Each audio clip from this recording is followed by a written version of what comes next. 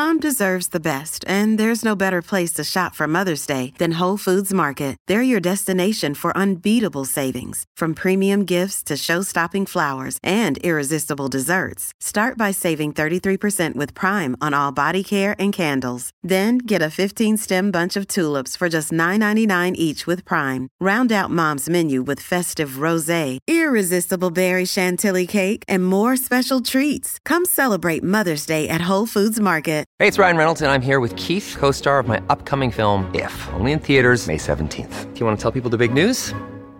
All right, I'll do it. Sign up now and you'll get unlimited for $15 a month and 6 months of Paramount Plus Essential Plan on us. MintMobile.com/switch. Upfront payment of $45 equivalent to $15 per month. Unlimited over 40 gigabytes per month. Face lower speeds. Videos at 480p. Active Mint customers by 531.24 get 6 months of Paramount Plus Essential Plan. Auto renews after 6 months. Offer ends May 31st, 2024. Separate Paramount Plus registration required. Terms and conditions apply if rated PG.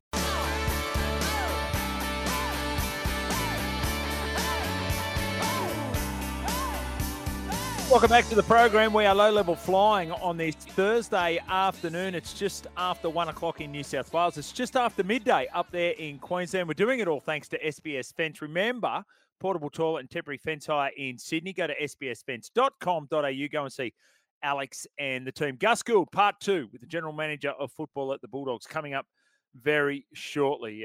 Looking forward to his insights into more broadly around the game and not necessarily just the Bulldogs. We welcome back listeners from SENQ 693 AM in Brisbane, SEN 1170 AM in Sydney. Remember, download the SEN app anywhere at any time. And if you missed anything in the first hour, get us on whatever podcast it is you get, Spotify, Apple, wherever. Afternoons with Jimmy Smith. Afternoons with Jimmy Smith. Talk topic today, matches I'd like to forget. Anzac Day 96 and the Warriors game 2006, says Darren, our Bunnies fan. Jerome at $4.5 million over 4 years is way overs. Desperate clubs will try desperate measures. We just had the breaking news with Adrian Prasenko from the Sydney Morning Herald in the first hour. An official offer from the Tigers, $4.5 million over 4 years for Jerome Luai. Now, I speculated about what some of the other halves at the club would be on.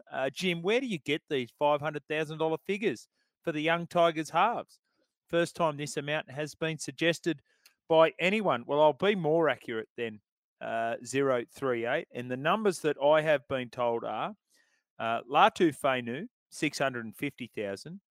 Jaden Sullivan, $700,000. And remember, Jaden Sullivan was on $600,000 from all reports at the St. George Illawarra Dragons. So you don't go to the Tigers unless you get a little bump up.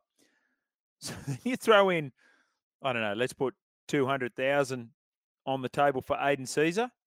So you're looking at 1.125 for Luai, 650,000 for Latu Fainu, 700,000 for Jaden Sullivan, 200,000 for Aiden Caesar. Wow. Anyway, let's see if they can make it work. Is he going to be better for the Tigers if he's there, Jerome Luai? Undoubtedly. But we've still got to see all that play out yet. Jerome Luai will accept the West Tigers offer because it is too good to refuse. This is coming in from the Wolf. What will be fun is the press conference announcing his signing, where Jerome says the reason he is joining West Tigers is because he wants to do something Ivan Cleary couldn't do, take them to the top 8. Yes, that is good. And of course, we remember, I think it was last month, might have been earlier this month, that Ivan Cleary had the press conference and he wondered whether Jerome Luai could lead a team around in the National Rugby League. Nice, Wolf. I like what you've done there. Keep those text messages coming in, 0457 736 736. The open line number, 1300 01 1170. But right now, let's get to part 2 of our chat with Gus Gould.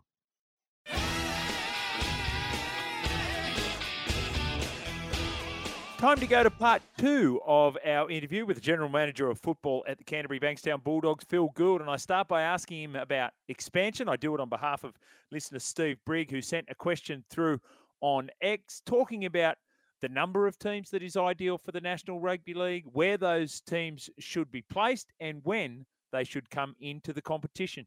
I've got no problem with the game expanding. I think it's only good for the game. And I think if we... And I know Peter Volandis is keen on that fact as well. It's been well publicised. We're probably going to have an NRL franchise from PNG, which is important, but there are other areas around in New Zealand and Australia. Like big, strong front rowers and little halfbacks aren't just born on the eastern seaboard of Australia in New South Wales and Queensland. They're born all over the world. So the further we can stretch our talent scouting and our ability to give them professional coaching in their teenage years is very important. But right at the moment, with the current development pathways that they have, with the there's only a number of clubs that really take that develop seriously and invest enough money in it. The game doesn't invest enough money in it. There are clubs who do it really well. There are some that dabble in it, and there are some that don't do much at all.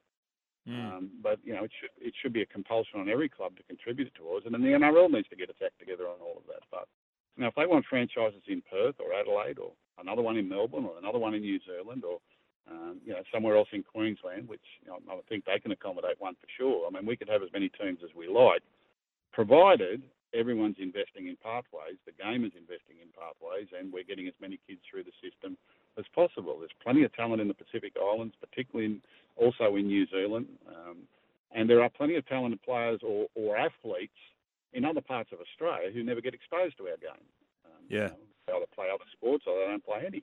And, there's plenty of opportunity there to develop your reach and what you do. But, I think that we've just got to get our minds out of the paradigm of our previous development pathways and how we scout and develop that. You've got to invest in your future. That's the most important thing you invest in. And all I've seen for a long time is trying to find ways to stop clubs spending on that type of thing or making it harder for them. And it should be the complete opposite. We waste a lot of money in a lot of other areas, and development of your future players should be paramount. It should be the real priority. And you could have 20, 24 teams anytime you wanted, sometimes 20, 30 years in the future. I won't live to see it, Jimmy. You will, but someone's got to start on that program. Yeah. If clubs are doing that, should there be a concession? Should there be a recognition? Because in many ways, you're de facto doing the work of the NRL. Should there be a concession? And if there should be, what does that concession look like? Well, the only reason the clubs do it, or the clubs do it on their own, is because there is no centralised program for it. So the league the NRL is not set up to do that, nor does it have the people with the expertise and the experience to do it.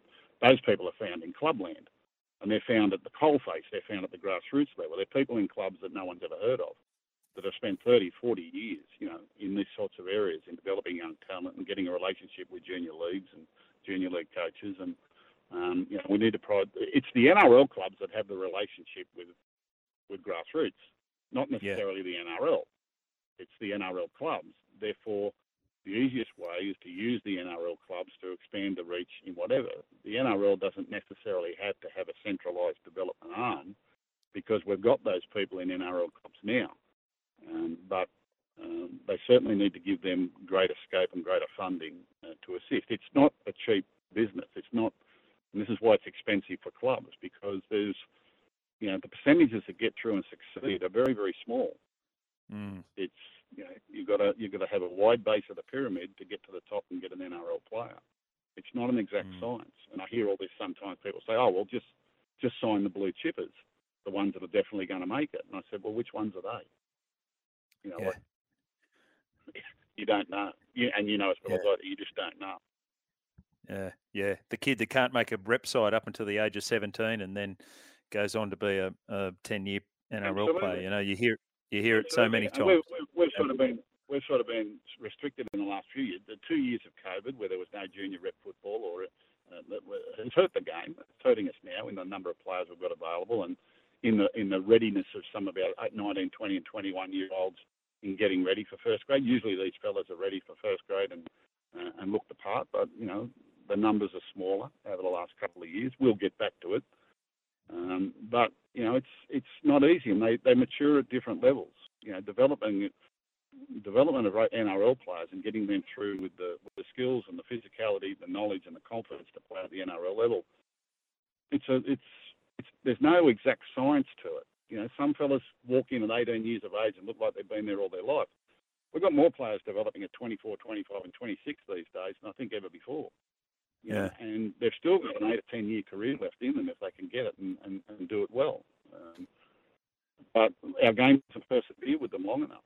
If they sort of haven't made NRL by the time they're 20, we're looking for the next best kid coming through, or we're changing position, or there's not enough money to keep them in the game. I think we've really got the secondary cap and the development part of our salary cap terribly wrong. There are a lot of blokes running around at the moment, can't get a job, can't get a spot in a club, and can't be paid the money to justify their training and the time that they've got to sacrifice to do it. Some sacrifice education, careers, apprenticeships, work, to be able to live this dream of being an NRL player. And if we can't give them the opportunity to do that, then obviously the numbers that get through are going to be less. We've got that part of the system wrong, terribly wrong. If expansion is a tick for you, is Vegas a worthwhile exercise? Well, it's, like I remember, Jimmy, when they first played the first State of Origin game, and everyone said it'd be a gimmick. Yeah. Now it's the highlight of our mid-season is State of Origin football, and has been for 40-odd years. I think that, it'll be baby steps across there. I can't imagine getting over there and making a big splash about this, but if they are consistent and they're persistent and they stick with it for 20, 30 years, who knows? Yeah. Who knows what it develops into? But if you don't go, or you just go there as a one-off, nothing's going to happen. So I think it's something I wish someone had done 20 years ago. Yeah. Peter V'landys, he thinks outside the square. But the thing about it is, you can't just go there once and judge it on that.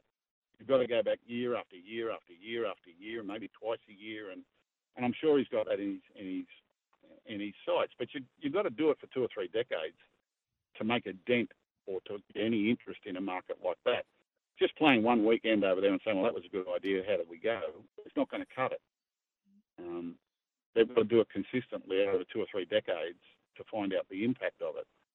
And we need people to think like that, to think beyond their own tenure and think beyond their own contract if we want the best results for the game. Mark Crookie via Twitter has said, talking about the Junior League funding that you announced, I think it was last month. How did you model it dollars-wise? He thinks it's a great initiative. So that was free footy or football is going to be $100 for kids under 5s to under 13s. Give us the understanding about the thought process on that one, Gus. Well, this was really a decision by our board. Our chairman, John Curry, who's a very big Junior League supporter, and so too are the board and the Canterbury Leagues Club. And we wanted to make the opportunity to participate in our sport for both the boys and the girls as affordable as possible. It's not easy for families these days. We understand that. We want to encourage participation and grow numbers. And the board felt that it was, part of the Leagues Club's charter to propagate the game of rugby league in the local area. And come up with a great decision to make it as affordable as possible for all families to get their kids involved. We know some families have 4 or 5 kids, who all want to be playing sport. You all know how expensive that is, and then you've got, music lessons and dancing lessons and other codes, and, it gets very expensive for parents to keep their kids in sport. The Canterbury Leagues Club board, who are very progressive and doing a great thing for our club, have come up with this idea that, we've got the money, we can afford it, we can make life easier for parents and families in the area and get their kids playing the game. It's a wonderful initiative. It's a great gesture, and it's typical of the thinking of this board at the moment at the Canterbury Leagues Club. Can I ask why it stopped at 13s, Gus? That in from what I understand, and I'm seeing it firsthand now with my young bloke at about that age, that it's a critical point that some people walk away from the game, and there's a whole heap of reasons associated with that. Was there a particular reason why it stopped at 13? No, I would say this is only the embryo stage of a greater program down the track. I think this is just the introduction of it. They want to get kids into those early ages and get them involved in the game, and then they'll reassess that over the next couple of years and go again. But the Canterbury Leagues Club board will be doing everything in their power to get as many kids playing football as possible. That age is a crucial age. They go from sort of junior league sport to international fields, big size fields and all that. So, but I'm sure there's a plan in place for that down the track. I want to ask you about 3 guys. Connor Tracy, speculation about his move to the Dog. Where's the situation there, Gus? Speculation about a lot of things, Jimmy. Right. Connor Tracy, I understand, is looking to play somewhere where he gets a more regular NRL start. He's obviously got a lot of talent there at Cronulla. Everyone knows how good he is. So he's on contract, though. He's working through it with the Sharks, and my understanding is the Sharks are reluctant to let him go. So there are a number of clubs looking for his services. He's a very talented player, obviously. Very talented player. Another very talented player you must be excited about too, Stephen Crichton. I think he was back at training well and truly a lot earlier than anticipated. How much excitement is there for Cam Serraldo and indeed the club with someone like Stephen Crichton? And, I think he was another outstanding player for Penrith in the grand final and arguably New South Wales' best in State of Origin. Yeah, he was certainly all of that. We've known Stephen a long time. It's a great boost for our club to be able to attract a player of his talent and his age. He's still clearly got the best in front of him coming forward. And, as much as his roots are in the West and his parents still live out that way, and so does he, he's got himself a unit in Belmore. He's down there very regularly. I know he's got some time off because he finished late and went to representative football, but he's popped in pretty regularly and couldn't help him this week. He got on the edge of the drills and giving instruction and encouragement to the rest of the players. He'll be a great acquisition for us. And as you say, everything you say about him is right. He's an influential player. He's a big moment player, and I think he's only going to get better. I think one of the most fascinating players for a lot of people coming up in 2024 in the NRL is Bronson Xerri. So out of the game for 4 years, he's still only 23 years of age. What have you seen from Bronson in the short bit of time that he's been back and training with the club? Do you anticipate him going straight into NRL, Gus? I wouldn't think so. I'm not saying he won't, but I'm certainly not saying that he will. And we haven't got that sort of expectation on him, to be honest. I've known Bronson for a long time. My son played with Bronson in junior rep teams over at Cronulla Sharks. Yep. And so I've sort of known his story fairly intimately over a period of time. Bronson, in his time off, has obviously looked after himself, and he's a personal trainer in his own right, and he's kept himself very, very fit and healthy.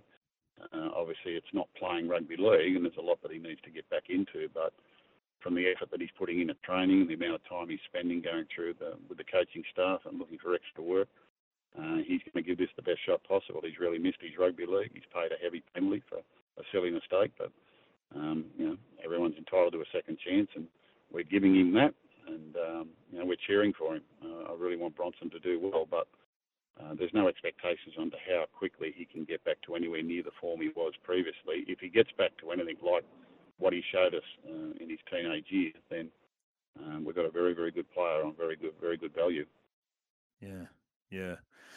You've been great with your time today, Gus. I really appreciate it. I've got a final question for you. My mathematics tells me this is your 49th season in professional rugby league, from starting with the Panthers back in 1976. How is it that you retain the energy and the enthusiasm for the game that you've been involved with for so long? I'll say this, Jimmy, there is absolutely no upside to getting old. It's got nothing going for it.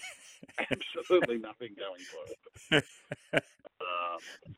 It's apart from the miracle part of it, to be involved in the professional game for this long, but so grateful and so fortunate to have had the life that I've had and the career that I've had, and hopefully it's not over just yet. I love doing what I'm doing, and it's the players that keep you young. It's the system that keeps you young, and I enjoy it as much as I did the first day I ever started. So I still look forward to getting up and going to work each day, and hopefully I can keep doing that for a few more years.